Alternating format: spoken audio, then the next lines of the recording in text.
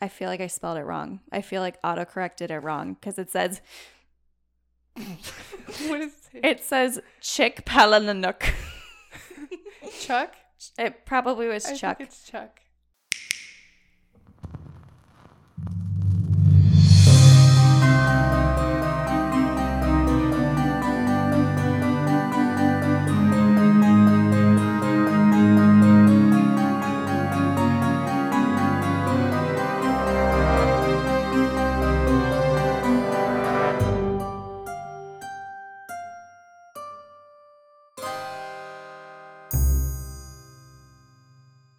Good morning, good day, and good evening. And good night. Good night. That's it. Sweet dreams. That's the podcast. That's the episode. Yeah. Don't forget to share, like, and subscribe. You can follow us on social media at The Insomnia Report. And we'll see you next week. Just kidding. Hello, everyone. Hello. Fooled you. We're so silly. Oh, goodness. No, but in all seriousness, welcome to episode 3. Welcome to The Insomnia Report. This is Margot. And I'm Elizabeth. And this week we will be covering true crime. Ooh. Super excited about this one. Yeah, me too. I guess we'll just dive into it. I'm going to go ahead and light the candle. Yeah, that's something we do every week. While I light the candle, I just want to say, if this is your first episode tuning in, welcome. If you have listened to our other 2 episodes, welcome back. And thank you. Thank you.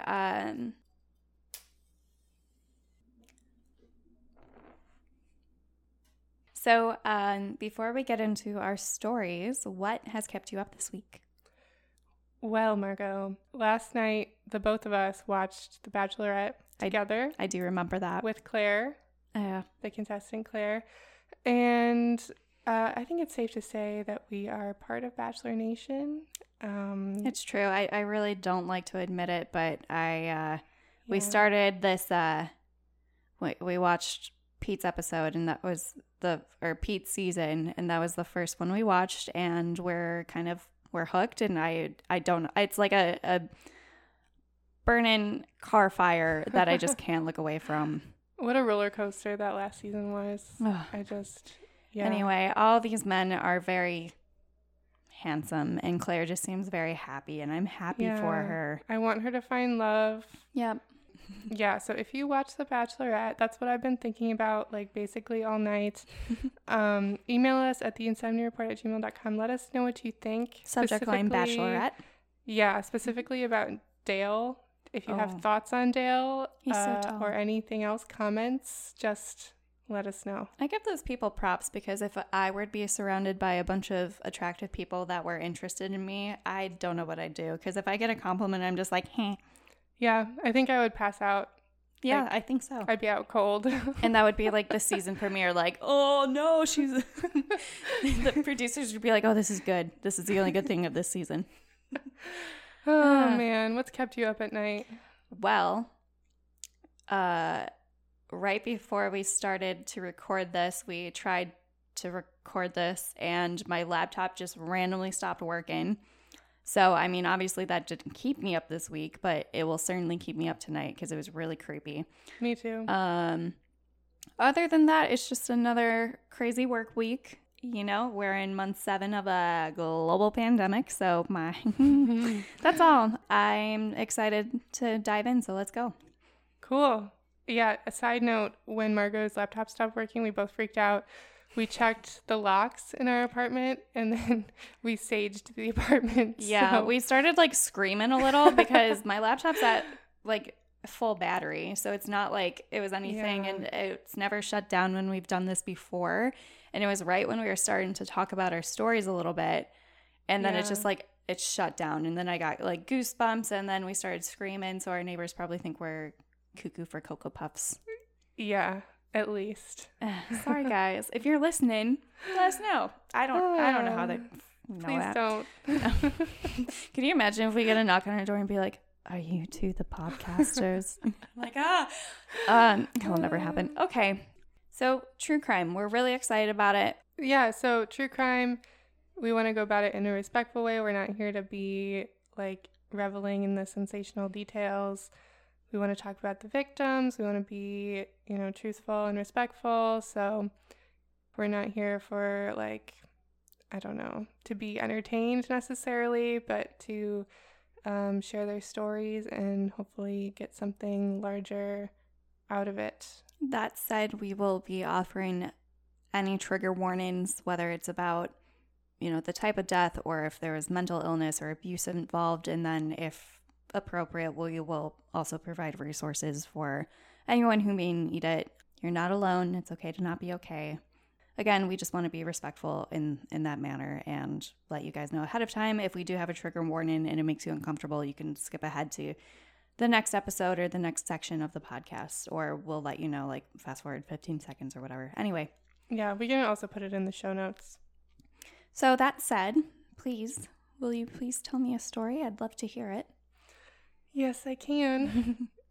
Real quick, I want to talk briefly about last episode. I covered the Tulsa Race Massacre, and one of my friends, Matt, who used to live in Tulsa, let me know that the Tulsa hip-hop scene is currently in the middle of a project called Fire in Little Africa, which commemorates the 100th anniversary of the massacre with an album, a podcast, videos, and more. So you can go to fireinlittleafrica.com and see what they have going on there. They have a shop. You can donate. It's a really cool project. So yeah, check that out. And thanks to Matt for listening. We appreciate you.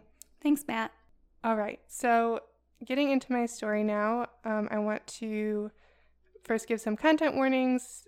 This story involves sexual assaults and violence and murder, specifically of children. Oof. Yeah. So skip ahead or skip to the next episode if you don't want to hear about that.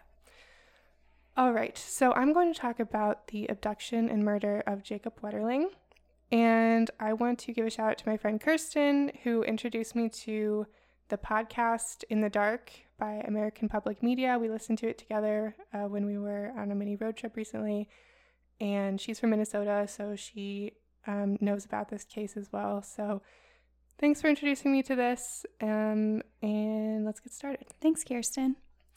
Jacob Irwin Wetterling was born on February 17th, 1978, and grew up in St. Joseph, Minnesota, about 75 miles northwest of Minneapolis. He loved steak, football, and the color blue, and he had 3 siblings. And I did get a lot of this information from In the Dark podcast, so I highly recommend you check that out. So on October 22nd, 1989, Jacob was 11 years old. His parents left for a party in the early evening, about 20 miles from their home.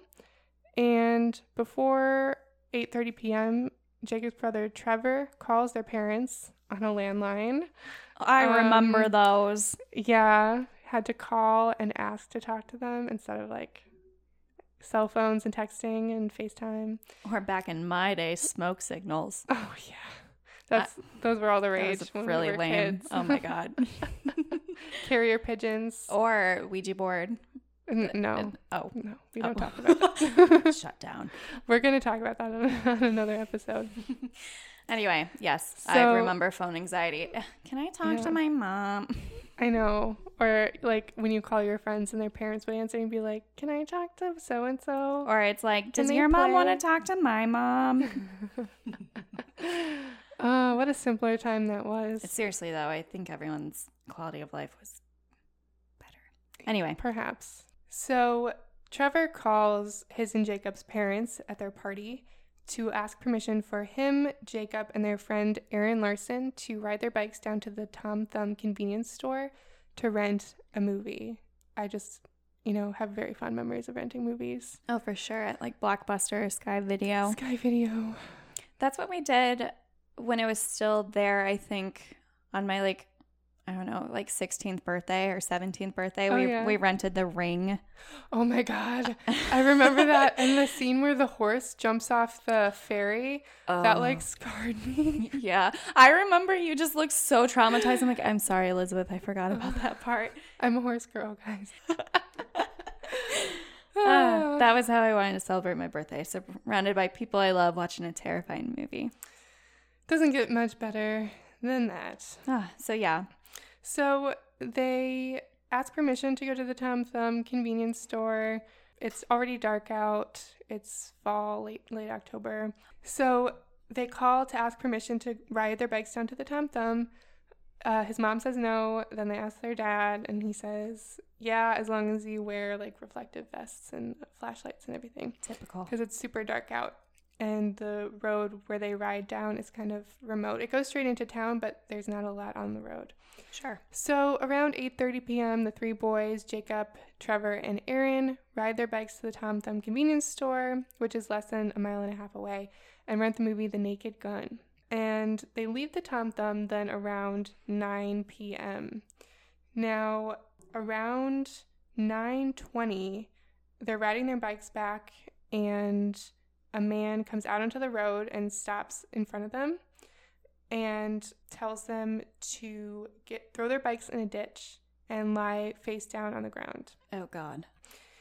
Yeah. And so while they're lying on the ground, he asks each boy his age.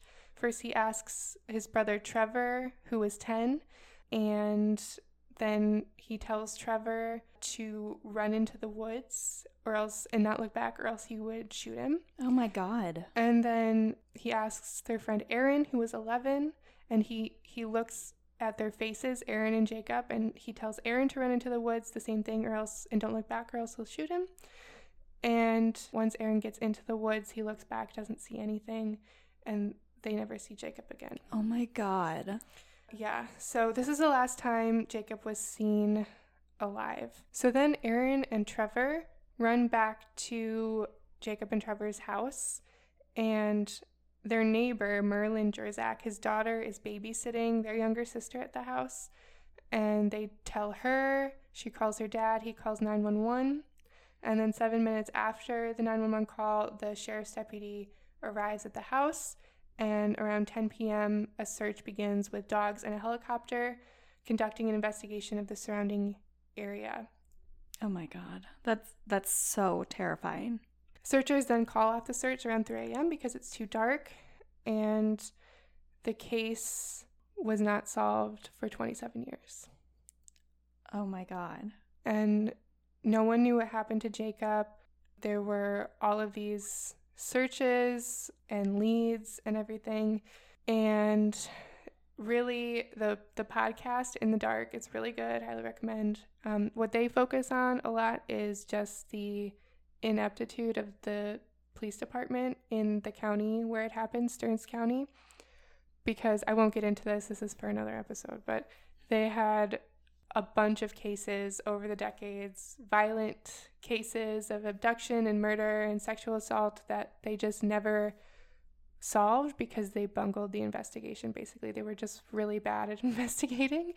In this little town, like all this stuff was going on. Yeah, and no one was really ever held accountable for messing up these investigations. So one quote from the podcast is that the Stearns County Sheriff's Office, quote, has quite a reputation for horrendous investigations, false accusations, and leaving families in the dark. And the questions that arise then are, quote, what's going on down there? Why can't anybody solve crimes? And why is everything such a secret? So after that, the police are, investigating. They're trying to find out who took Jacob, what happened to him. But really, they messed up in some very important ways. They didn't talk to everyone who on the street, even in right after it happened. They didn't search properties nearby. So the gravel driveway where the man popped out of to stop them, there's a farm at the end of that driveway, and bro. So some more information about that. This guy named Dan Rassier lived at that farm. It was his family's farm. And how old was he? He was, I want to say he was 34. Okay. He was a band and music teacher who lived at the farm at the end of the gravel driveway where Jacob was kidnapped. Very mild-mannered. His students called him Mr. BeBop. Beep-bop-ba-doo-boop, ba-ba-bop, zawa. That was beautiful. Zabadoo. I was not in choir. If I could snap, I would snap, but I can't. Oh. Showing off. Damn it. It's the one thing I can do that you can't. Ha! I can't whistle either. Can you whistle? Stop. Oh, stop. I'm just a woman of many talents. So Mr. BeBop. Yeah, so Mr. BeBop, a.k.a. Dan Razier, he, at the time, that night on October 22nd, 1989, he was cataloging his record collection, which is super nerdy. I love that. I love that, though. I have a record collection. And he saw a car pull quickly into his driveway and turn around. And then later that night, he saw a different car do the same thing. And then later that night, he was woken up by his dog and saw people with flashlights outside. And he thought that they were like thieves after his wood pile. I mean, I guess if you need wood, you can... I mean, if the first thing I want to go to jail for is stealing wood. If it's cedar, absolutely. Yeah. Important. I love the way cedar smells, okay? Important. Yeah. So, I mean, reasonably so, though. Like, if I was woken up by a bunch of people with flashlights, that would be the first thought I had. Right. Like, who are these people? Why are they on my property? I live in the middle of nowhere. What do they want? So he was freaked out. He called 911. Good. And then 911, or the operator, I guess, told him that there had been an abduction and that was a search party. And he was like, oh, okay. So he went outside and he talked to the sheriff's deputy and a few other people. And he went back inside, and in later interviews, he said he wishes that he had talked to them more and invited them to search his property more extensively. Okay. We'll get back to that later. And then right after the abduction, they started interviewing him. They searched his car. They gave him a lie detector test. They even hypnotized him. They were really intent on, like, he had something to do with this. So they wanted to pin something on him. Is it because they didn't have, like, anything else to go off of? Yeah. Okay. Yeah, but we'll get back to that in a second. So they didn't really do all the things that investigators should do, and they have a history of this. This isn't a new thing. But everyone in the town was like, how could this happen in our sleepy little town? Well, actually, a lot of bad things have happened in your sleepy little town. Of course. That have not been solved. Okay. After the abduction, 4 months later, his parents, Jacob's parents, Jerry and Patty, founded the Jacob Wetterling Foundation. It's an advocacy group for children's safety. And in the meantime, they were working with investigators. They had like a phone system in their house where people could literally call them, like, themselves and talk to them with tips and stuff. So his dad, Jerry, kind of went down this wormhole with psychics. Like, tons of people would call and tell them they were psychics and they knew what happened to Jacob. I feel like that's really weird. Yeah, it's weird and, like, pretty mean. That is really mean. Like get a hobby, okay? But they were so desperate that, like, they took anything. Jerry was like, and his wife, so Patty, didn't want anything to do with the psychics. So she was more, like, trying to find facts and everything. Okay, I'm gonna derail. This is me tiptoeing in, but I used to work in sales, and one time I had to cold call someone who is a psychic. Don't ask why, but I was literally so afraid. I was like, this person's gonna know everything about, like, it was the call I was, like, the most afraid to make, and I don't know why. And then she was, like, talking to me, and she's like, I can tell you're reading a script right now. And I'm like, I'm gonna hang up. I don't need it. I'm fine. I don't want your... Could she tell by your voice, or because she was a psychic? Probably. I mean, I was very new. It was like, anyway, whatever. But I had to call, like, sometimes I had to call psychics for my old job in the sales role. I'm not going to say what it is.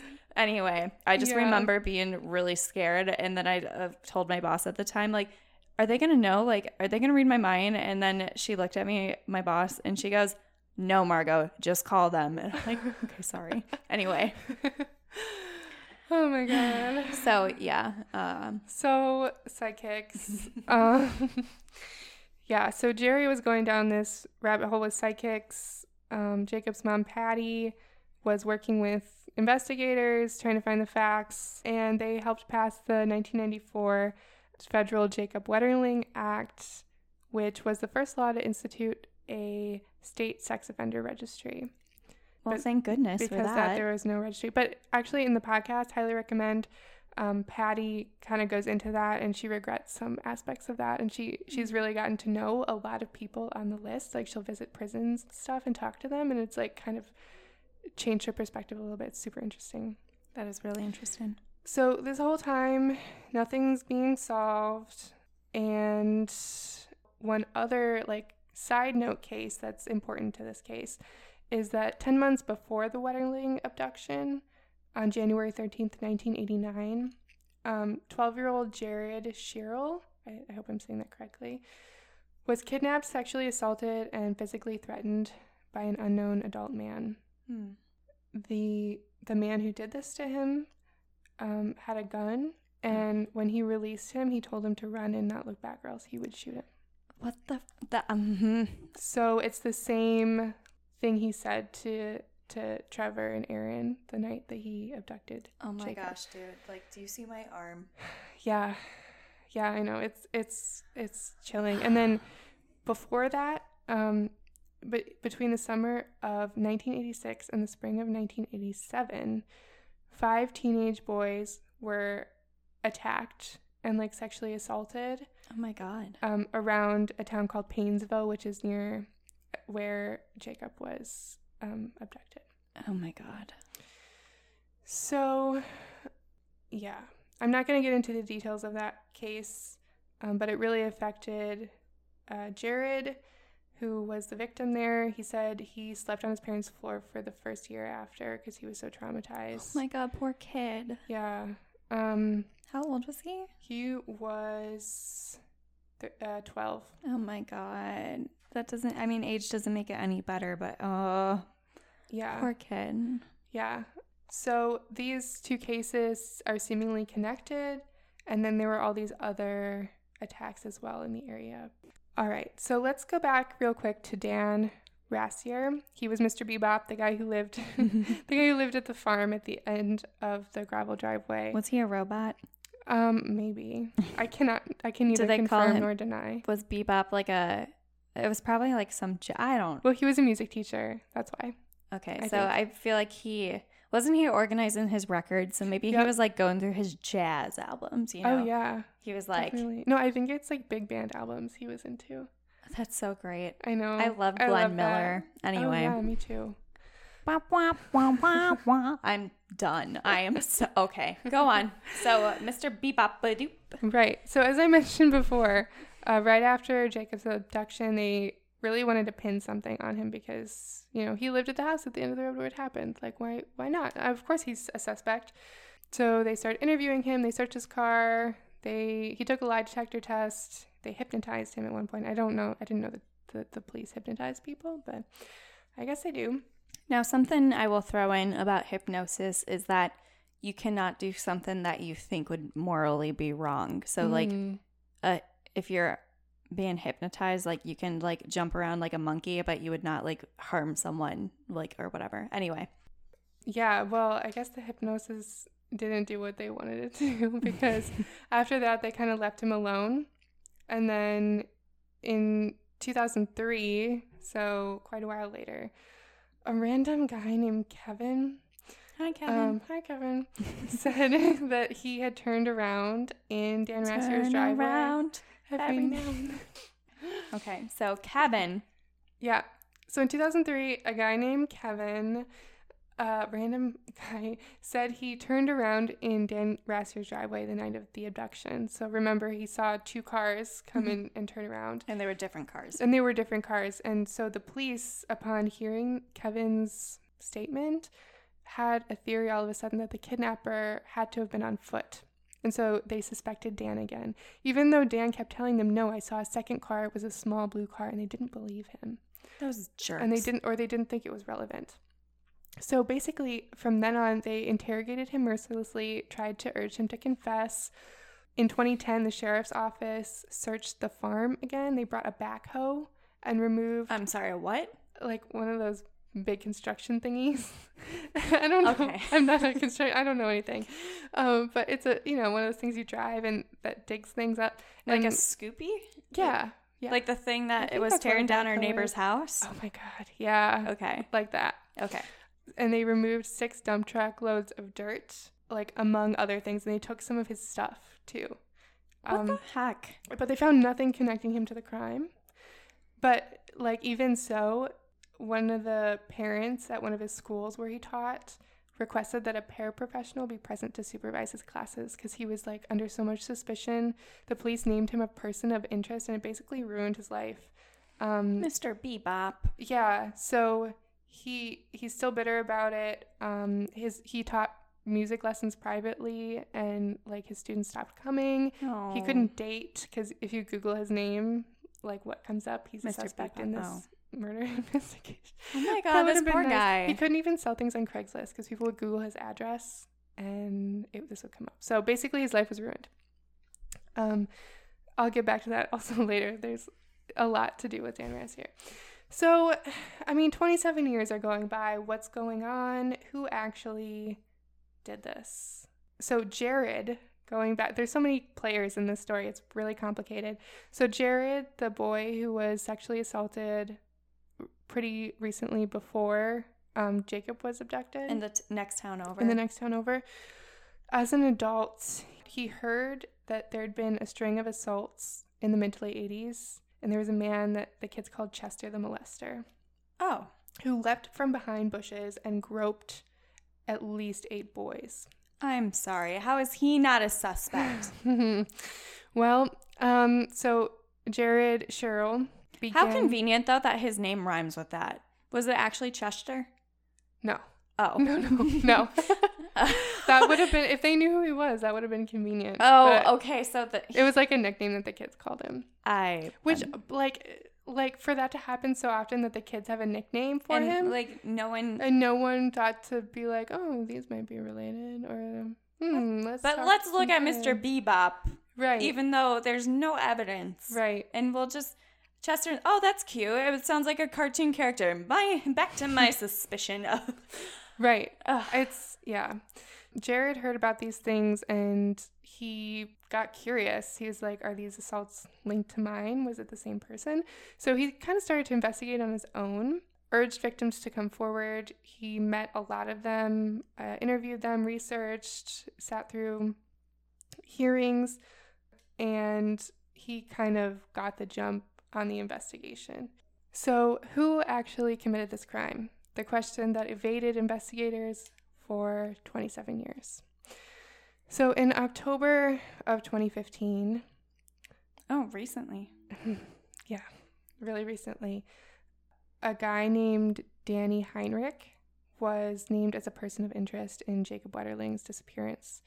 So back in 1989, he had been questioned by the FBI in December of that year, and they took a DNA sample from him, but he wasn't charged with anything, and he was released. And he was a suspect in like a few cases.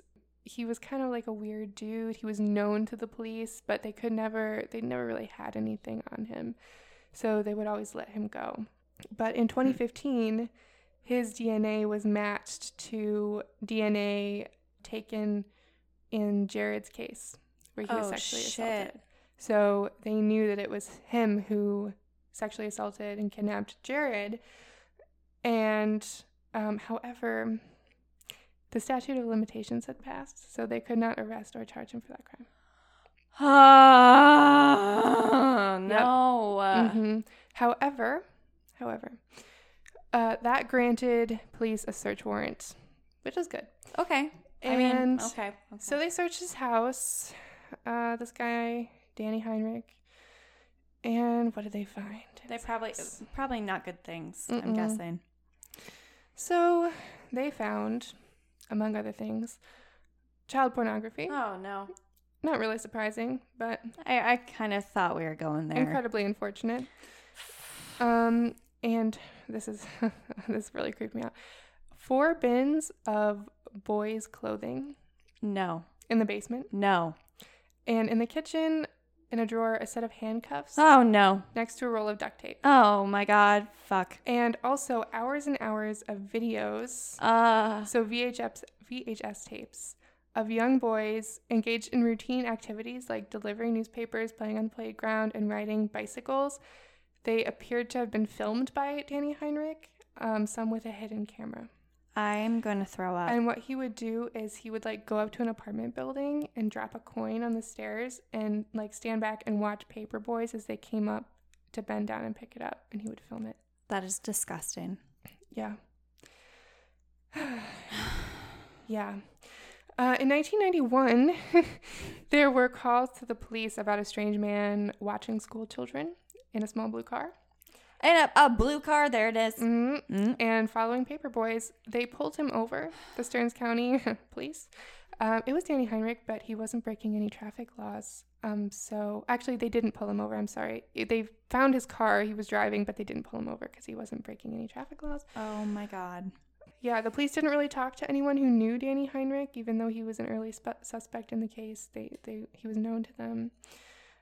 A little bit of background on him. He was like kind of a weird kid, super indecisive, but he wasn't like asocial. He had friends as an adult, and he did like manual labor. I don't remember what company he worked for at the time he was arrested, but he openly talked for 11 years on the job about being investigated for the Jacob Wetterling case. So there isn't like I don't have a ton of notes basically about what happened in the early days of the Wetterling case in terms of Danny Heinrich. I just know that they, brought him in for questioning a couple of times, and he was on their lists, but nothing really happened to him because they couldn't prove it. So he evaded them for a while. So Danny Heinrich, his DNA was matched to the Jared's case. They went into his house, they found all this terrible stuff, and so they knew that he was involved in Jacob's case. They knew that he was probably the one who killed him. Oh. And so what did they do? But they didn't have proof of that, right? Like they had this like suspicion. The bins of little boy clothes and the pornography. Right. It's like really bad, but they couldn't find anything that specifically linked him to Jacob Wetterling. Okay. U.S. Attorney Andy Lugner made him a deal. He said that if Danny Heinrich publicly admitted what he'd done to Jacob and Jared, led them to the spot where he buried Jacob, that Heinrich would not be charged with Jacob's murder, and that prosecutors would drop all but one count of child pornography against him. Originally 25 counts. That's a terrible deal. Uh-huh. And so then he would spend 17 to 20 years in prison, pleading guilty for that one count of child pornography.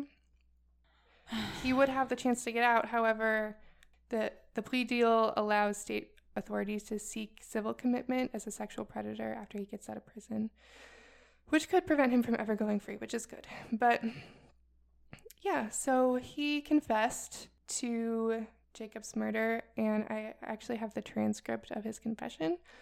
So I'm going to read parts of it, and this is really graphic, so trigger warning if you don't like. Okay, maybe fast forward a minute if you are sensitive. Yeah. So he said on October 22nd, 1989, he was driving on a dead-end road. He noticed 3 children on their bicycles with a flashlight.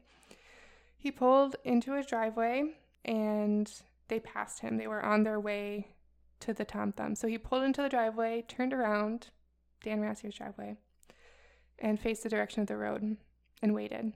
And then 20 minutes later, they came back. He stepped out of the car. He put a mask on. He reached for his revolver. He proceeded onto the road and confronted them, told them to get into the ditch with their bicycles. They cooperated, and he asked their names and ages.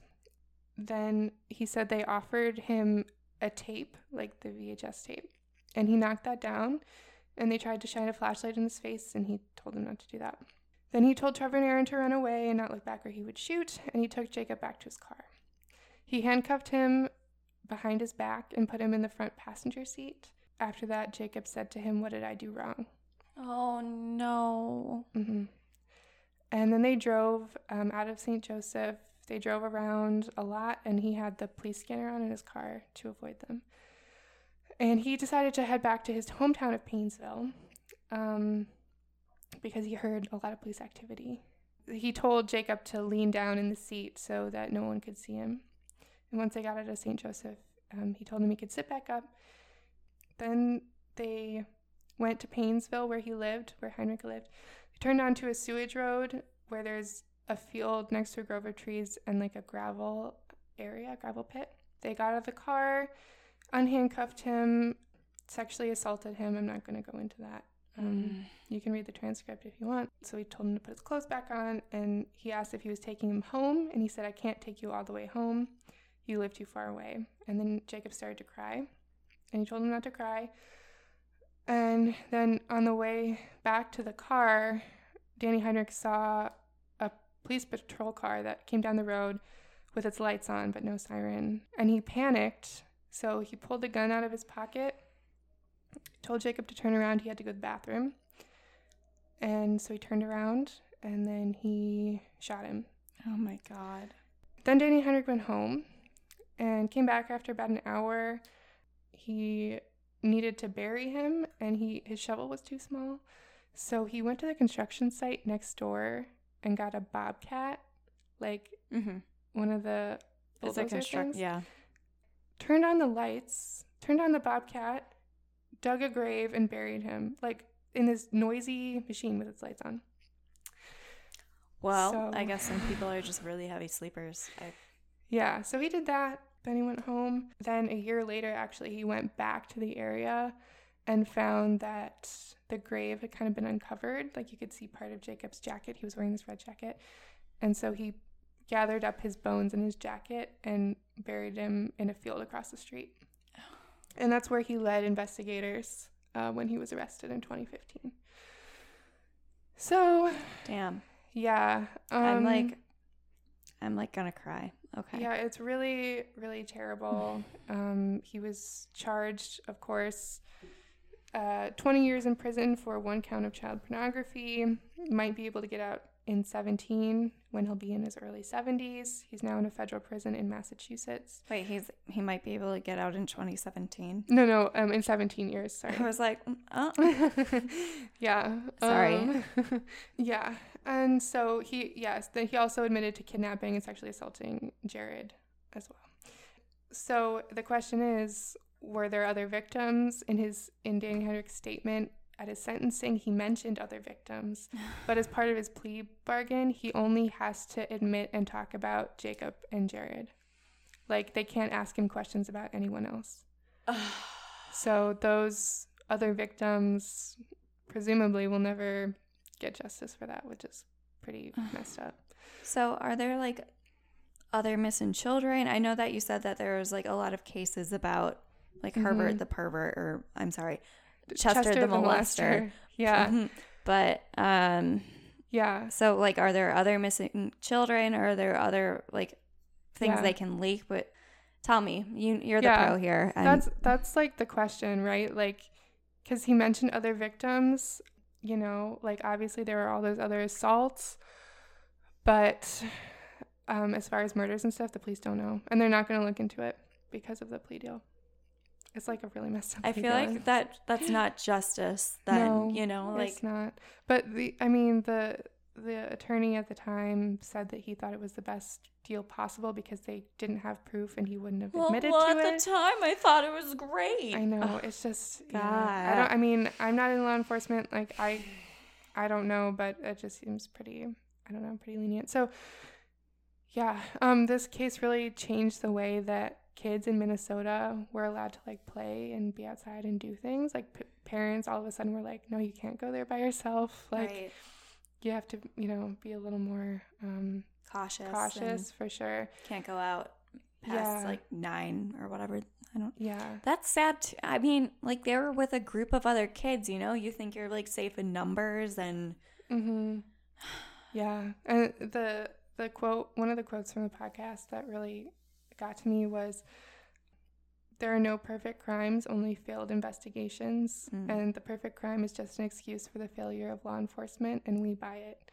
So, damn. Yeah, I mean, after 27 years, the sheriff's office was like, yeah, like, this guy was a perfect criminal. He evaded us for all this time. But really, if they had looked a little bit harder, there were lots of people who were aware of Danny Heinrich, and he talked about being investigated, and, people had seen things and they never talked to these people.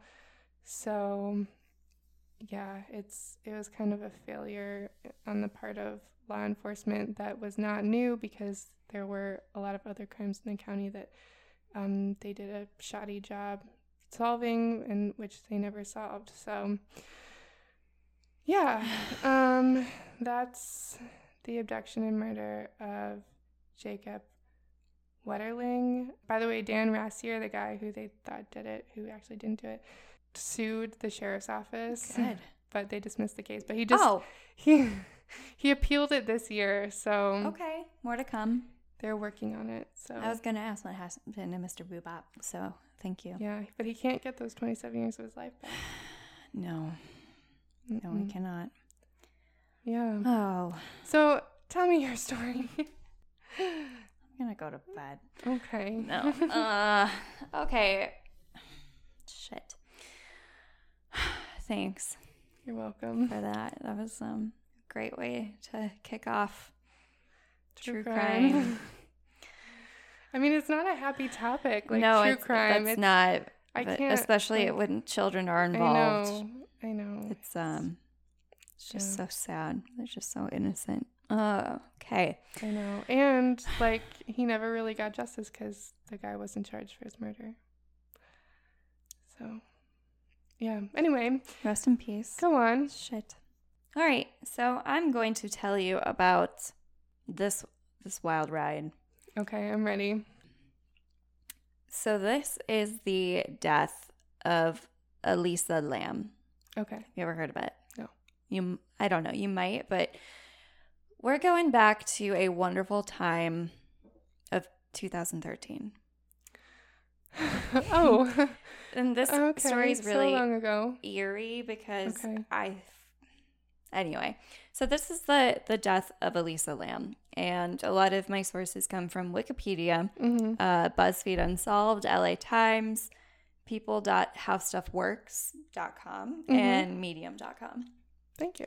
Trigger warning, this post does talk about mental health and some disorders. So Elisa Lam was a 21-year-old student at the University of British Columbia, Vancouver. She was Canadian? She was Canadian.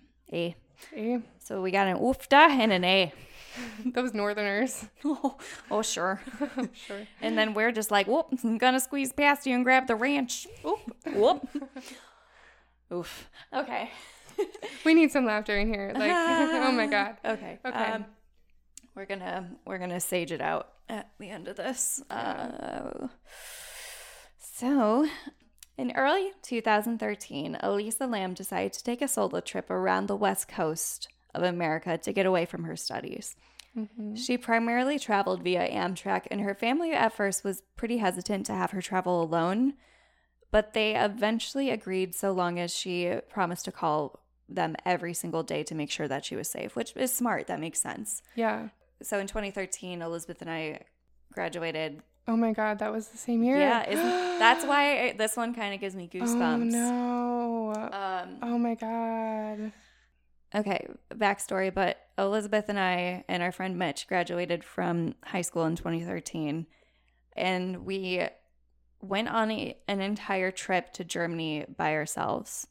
I don't know how our parents let us do that. I still don't know. We were really responsible, I thought, yeah, it was but a good trip. It was a really fun time. We spent a month there, and we only yelled at each other once in a room filled with pink hearts. It was, anyway. Good times. No, we always got along. We never yelled. Anyway, It was a long day. We forgot to umstagen or whatever. Anyway. Almost. So, smart parents, wanting to make sure she checks in every day. And so on January 26, 2013, Elisa checked into the Cecil Hotel located in downtown Los Angeles. Oh, wait, I do know the story. Yeah. Oh, yeah. Okay, tell me. Keep going. Sorry. Do you want me to stop because you already know it? No. I'm kidding. I'm kidding. That sounded so bitchy. I'm sorry. Do you want me to stop? Oh, I'm sorry. Did you want to? Do you want to tell it? Oh, that wasn't what I meant. I'm sorry. No. I'm stressed out from your. I'm sorry. Mine was okay. Keep going. Okay. The year was 2013. No. Okay. I'm sorry. So good parents wanted to make sure she checked in every day, which is really smart. So on January 26th, Elisa checked into the CISA Hotel located in downtown Los Angeles.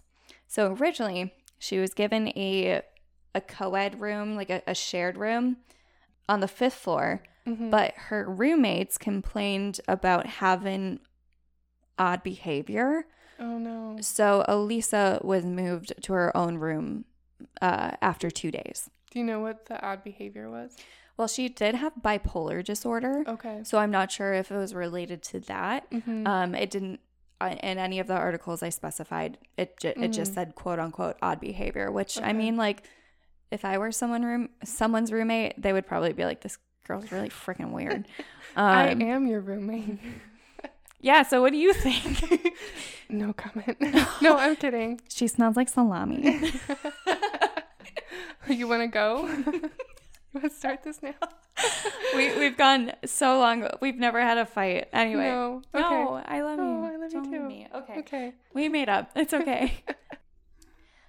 So yeah, you actually beat me to my next bullet. So something to note is she had been diagnosed with bipolar disorder and depression and was taking different medications.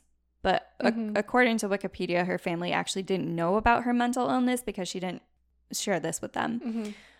I mean, she's an adult, you know. Yeah.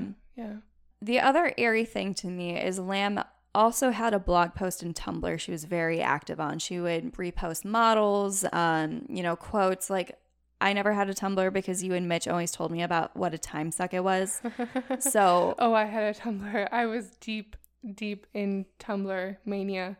So it's also really weird though because I actually found it. You found it. I found her Tumblr and it's just really sad because she was like talking about how excited she was to go travel and so she on her Tumblr and on her blog was called Ether Fields. I don't know if that was like a stage name or Peanuts under thighs.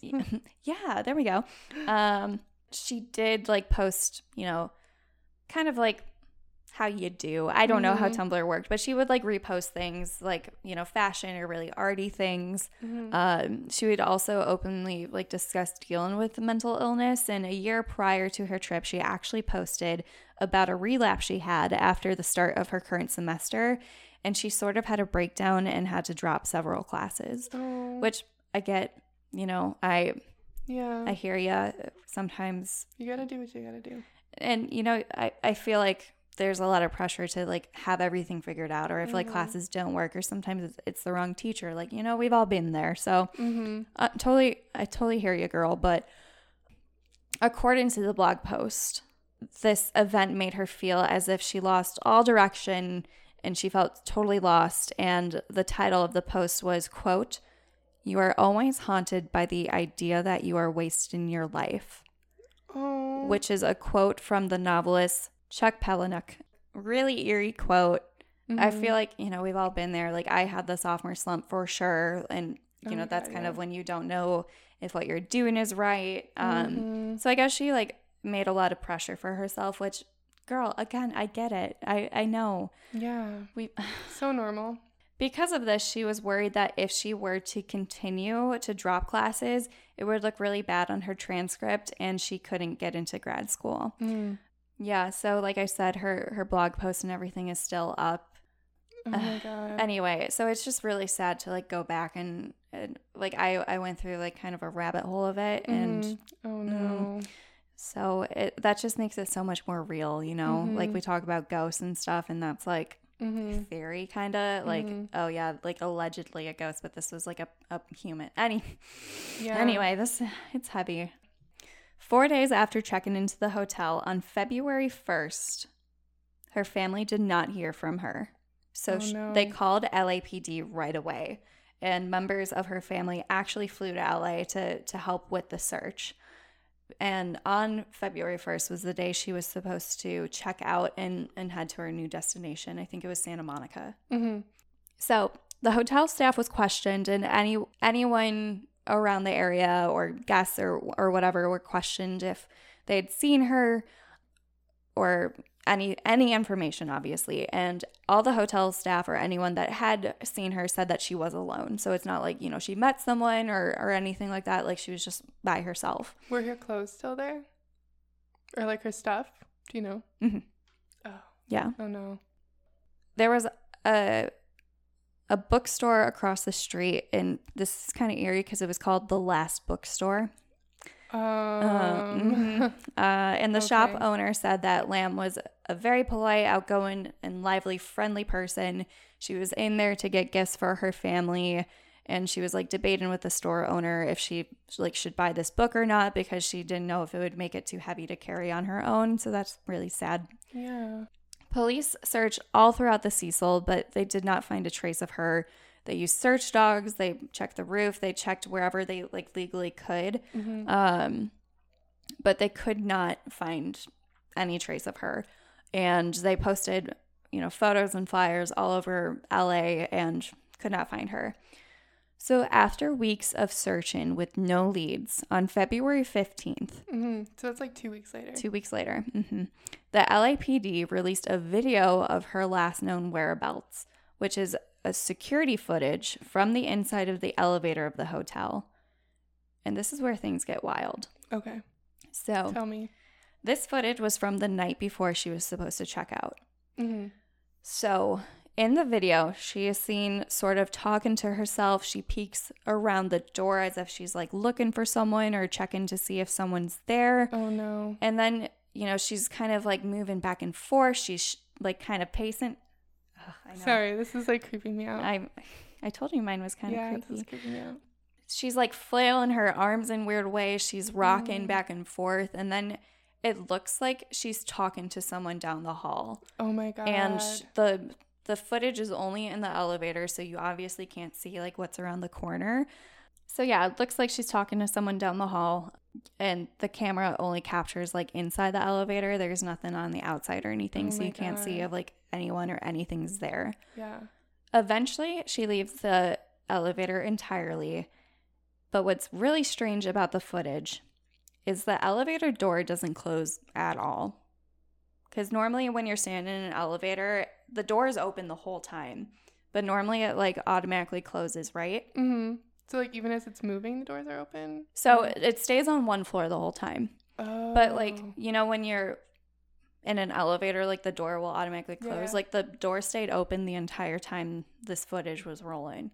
Weird.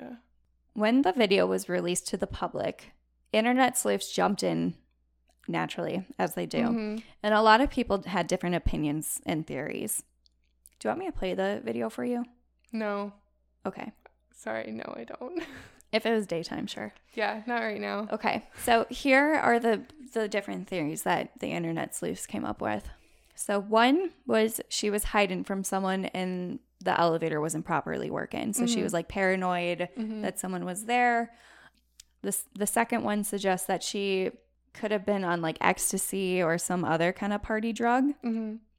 The third theory is, you know, because she was bipolar and had depression, she could have had a manic episode. And I read that also, like, if you have these episodes, sometimes you hallucinate if it's, you know, strong enough.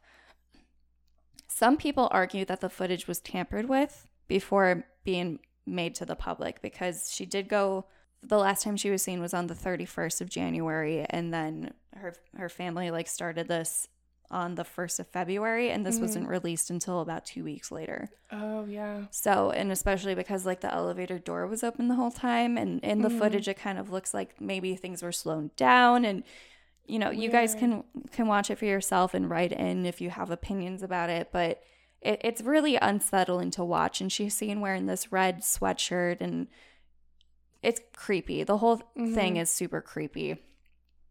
The fifth theory is that some sort of paranormal influence could be at cause here. Ooh, spooky. So I don't know if you've ever heard of it, but there's this fun little game called the elevator game. And tell me. I think we should play it. No, I don't. I don't think so. No, it's really fun. Okay. Well, tell me about it first. No, let's just do it. Come on. No. Well, come on. Trust me, you'll like it. I'm a bad influence. Okay. I would never pressure you to do anything you don't want to do, except I really think we should do this. All right. No pressure. Where at the Congress Hotel, maybe? Oh my, you read my mind. Okay, so the elevator game originated from Korea, and if you do it properly, allegedly, you can enter another world. So, like Narnia? Yes. Narnia! So, Tumnus. We get to meet Tumnus. Really give us a, what do they eat? Turkish. Turkish delight. I haven't seen the Chronicles of Narnia in a really long time. Me neither. So, the elevator game is one of those games that are supposed to like kind of scare you, like if you were to play like Bloody Mary or something. It's like that scares me. Yeah, me too. Even still, I would never.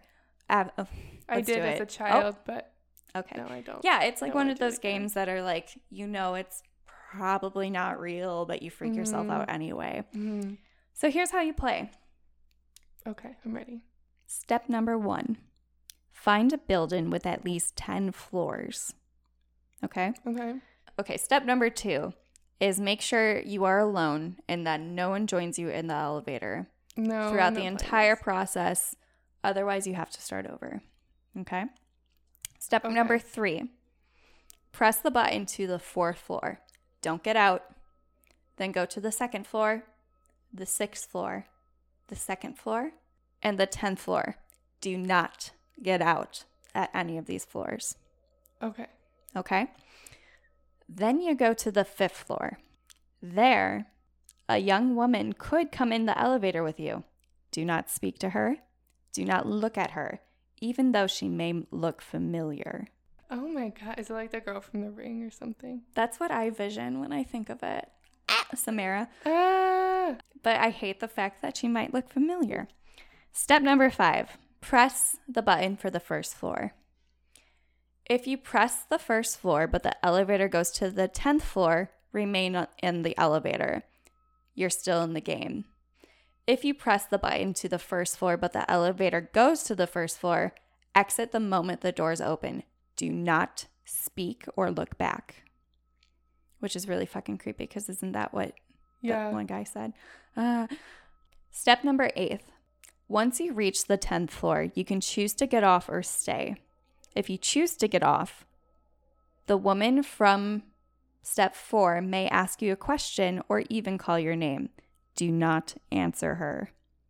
Oh my God. Now you have reached the other world. To know for sure if you are there, the sign is that you are the only one there. Now how to get back? Okay. How do we get back to the real world? Please tell me. It makes me think of that episode of SpongeBob where like Squidward's like alone. Oh yeah. Alone. Oh my God, and it happened in an elevator. Oh my God.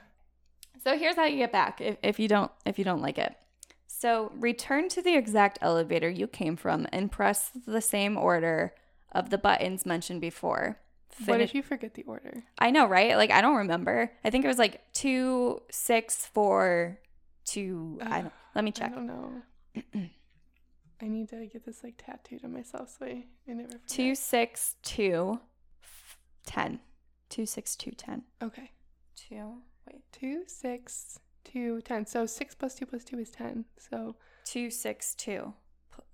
2 plus 6 plus 2 is 10. Yeah. Okay. Okay. We solved it. Okay. So go back in the elevator you came from. It has to be the same one. And you have to press the buttons in order. What is it? 2, 6, 2, 10? Yeah. Okay.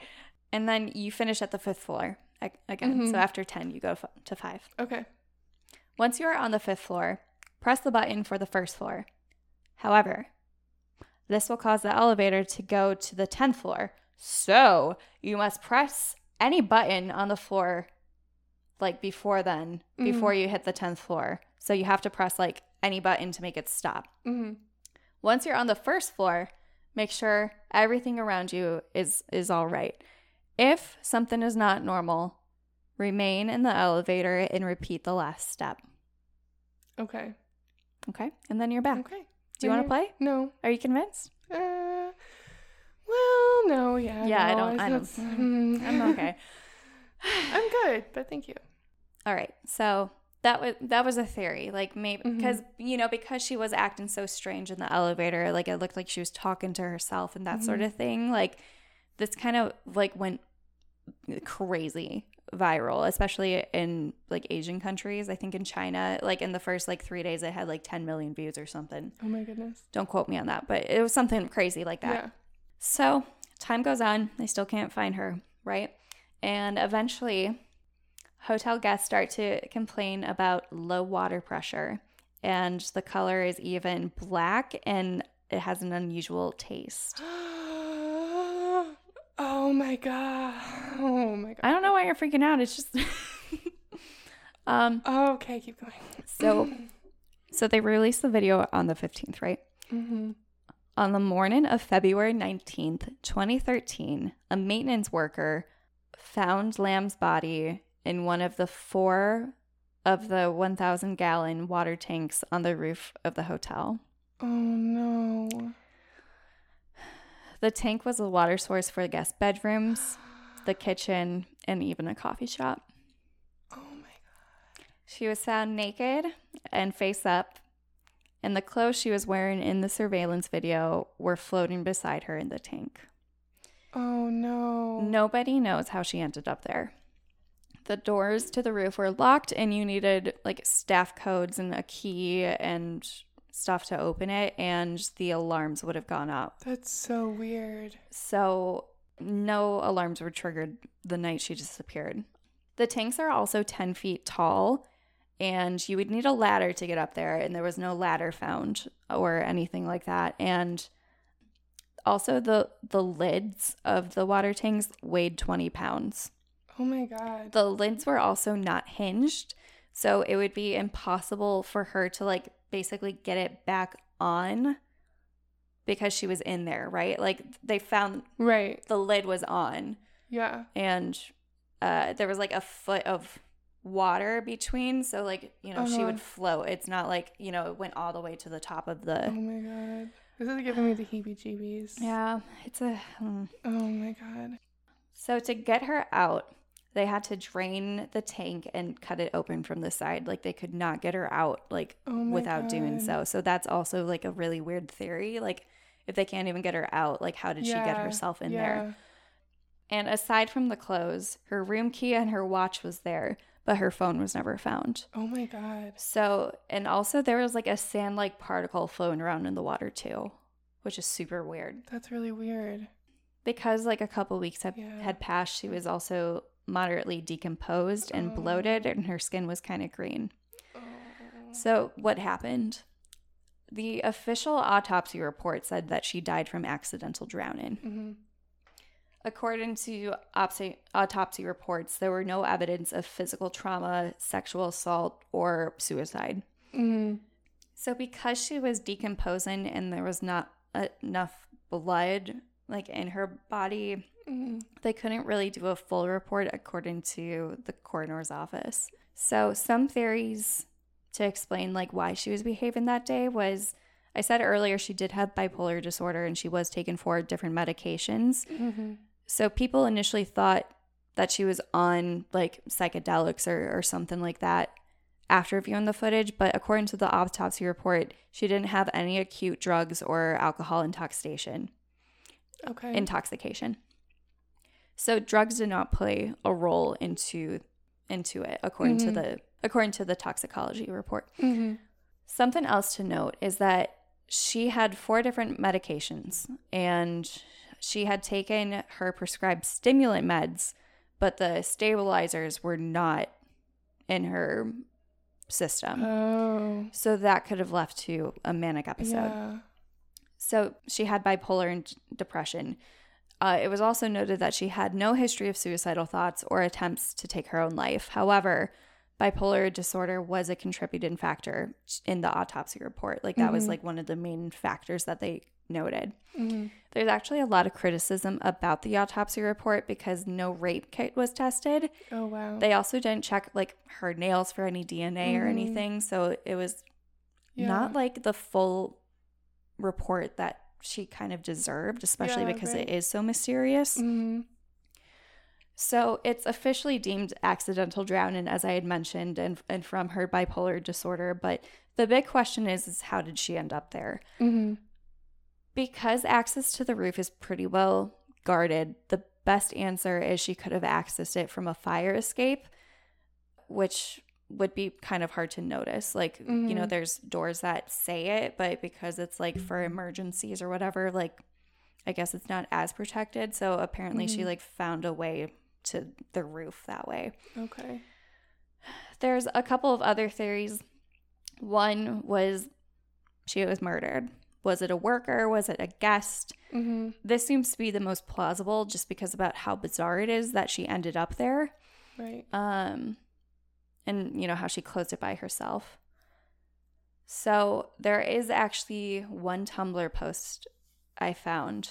Okay. And it was from, like, one of the nights she should have been there. It wasn't, like, the night she died. Or, you know, we don't know, like, when she died, but it wasn't, like, the night she went missing. It says, "I'm going out tonight. I really hope no creeper comes near me. Seriously, though. Those Italian and Mexican guys go after you strong. Slow the slightest indication, and they hound you." So that was kind of creepy. So it's like, did she have a bad encounter? Maybe she just, LA is kind of wild, so who knows? Yeah. On January 29th, she posted, "I wish I could put my brain into a tape box shut and shove it into the back of my closet for the night." Which is really sad. I feel so that. Sad. So something also to note is there were several posts that were made after her death, which kind of freaked out the world.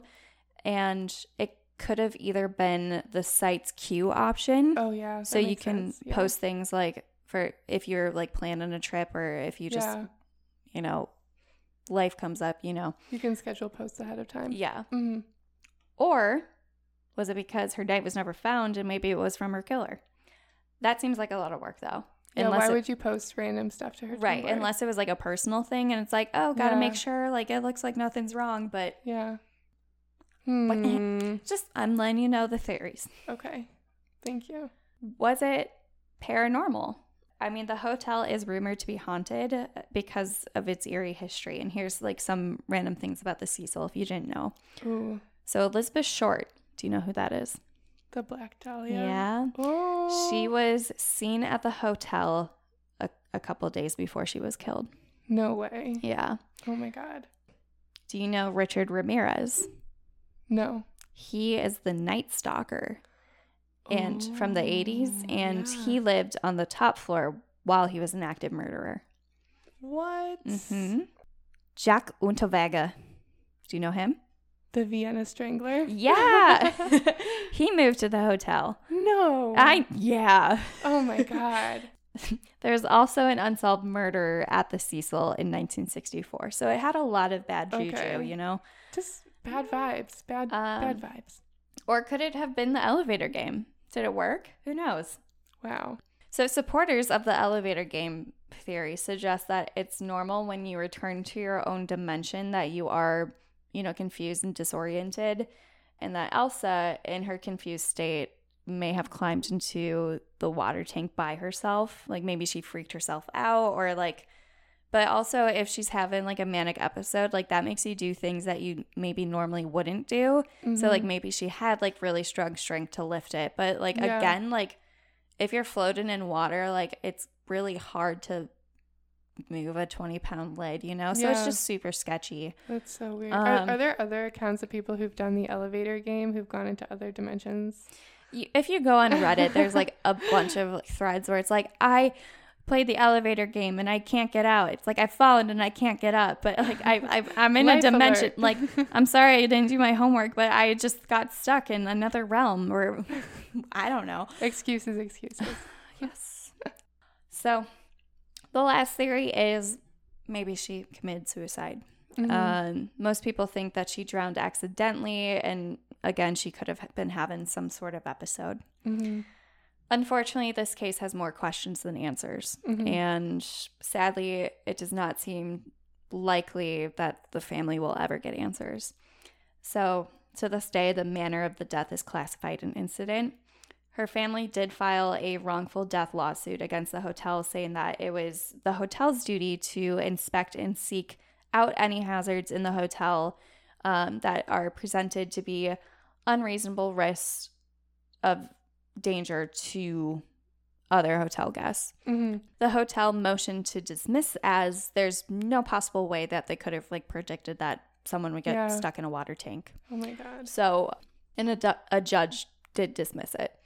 So the hotel did not shut down even after her body was found, which is super messed up. The hotel had waivers saying that they were not liable if new guests checking in got sick from the water. Oh my God. And really? Yeah. And guess who stayed there when this happened? They didn't get a refund. Oh, come on. I That's know. like the least you can do. I know. You were literally showering and drinking in contaminated. Yeah. That's, oh God. So because of this, the hotel rebranded, and now it's called the Stay on Main. So, oh my God. Can you imagine being the like PR team responsible for that? All right, shit. All right, we got to do a total 180. Okay, so names. Give me names. Okay, Stay on Main. Love it. Sounds wholesome. Sounds great. A nice getaway. Nothing suspicious happened here. Nothing for sure. at all. Nothing at all. So that is the mysterious death of Elisa Lam. Wow, that's really sad. It is really sad, especially because, I mean, she wasn't too far from our ages at the time, and she just wanted to like travel, and you know, she was taking a mental break, which I fully recommend to anyone, but it's just really unsettling, especially because it was like in an age of social media where you can still see their posts and you can go back, and I feel like her and I might have been friends because on her Tumblr she has like a lot of like Harry Potter talk. Like one is, I think I understand Quidditch more than I understand football. And I'm like, same. Honestly, same. What do you think happened to her? What's your number one theory? I think it was foul play. Like, it just seems a little too, like, okay, if the lid was like a jar, you know, or something, that could have been, but it's just like, especially because her phone wasn't found. Yeah. That's really weird. But like, I don't know, the elevator game adds like an extra element of just like eerie. And it's just, it's really sad. Like, I just feel so bad for her family, you know? Yeah, me too. Jeez. So, well, this has been a happy episode. Yeah, it's just, well, everyone, we hope you come back next time. Next time will be our wild card episode. Ooh, what will we talk about? No one knows. Who the hell knows? I don't know. I don't know either. I should probably figure that out. But again, thank you everyone who has tuned in so far, everyone who has liked our page or shared it. It's really cool.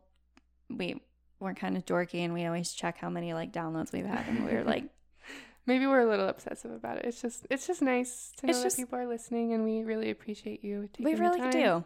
Thank you. You guys do so much, and we appreciate that you take a little time to listen to ours when there's so much other stuff out there. That said, do you want to tell them how they can find us? Yeah, you can follow us on social media. On Twitter, we are at The Insomnia Report. On Instagram, we are The Insomnia Report Podcast. Oh, thank you.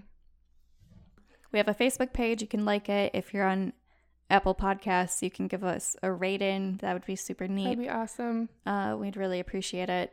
If you have a suggestion for a future episode, if you want to submit your own personal listeners episode, or if you just want to say hi, if you have thoughts about any of the cases or any of the topics we've talked about, drop us a line at theinsomniareport@gmail.com.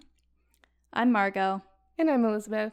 Our theme music was composed by Colin Whitlish and production by Justin Toome. And our cover art is by Erica Chase. We hope to see you next week, and stay, what did we say? Sleepy? Stay spooky? Yeah, stay safe. Oh my God, Jeez. Please. Wash your hands, wear a mask. Wear a mask and go vote. Yeah, have a voting plan. I voted last week, which was super cool. Go to vote.org to find out how you can vote. Thanks again for listening. And are you still there? Probably not. All right. Go to bed, people. Sweet dreams or good morning. Good night. Good day. Who knows? All right. We're done. That's it. That's the podcast. That's it. Bye.